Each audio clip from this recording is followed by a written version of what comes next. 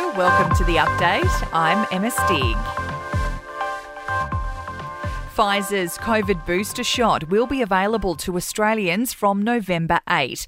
Aged care residents and frontline healthcare staff will be first in line. Federal Health Minister Greg Hunt says it is safe to mix and match vaccines. It's a universal booster, and so it's available for people who've had Pfizer, AstraZeneca or Moderna. Meantime, the Australian regulator is looking into whether kids as young as 5 should be given a COVID vaccine after the Pfizer jab was approved in the US.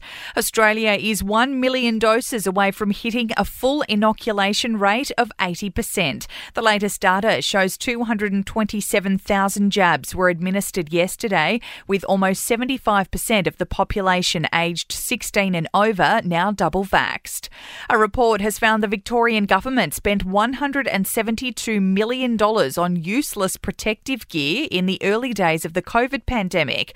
All up, they spent close to $4 billion, with most of it found to have been wasted.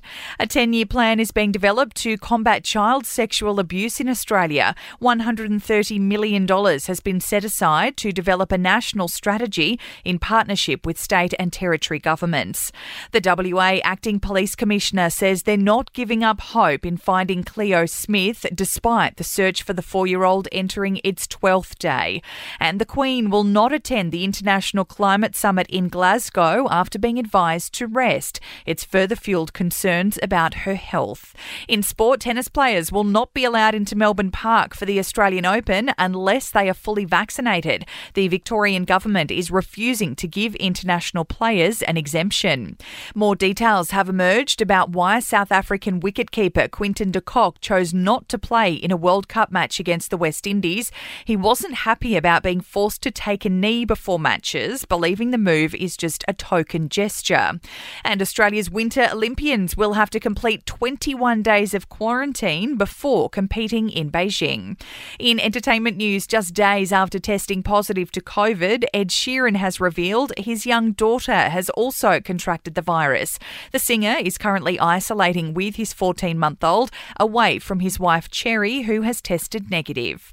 Chrissy Teigen is keen to put her cyberbullying past behind her and strive to be a better mum. The model says she learned a lot about herself and is committed to doing better.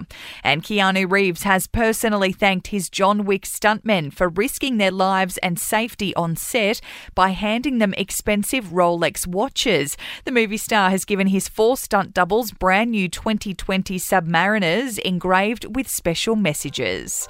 And that's the latest from the Nova Podcast News team, but we'll see you tomorrow morning for another episode of The Update.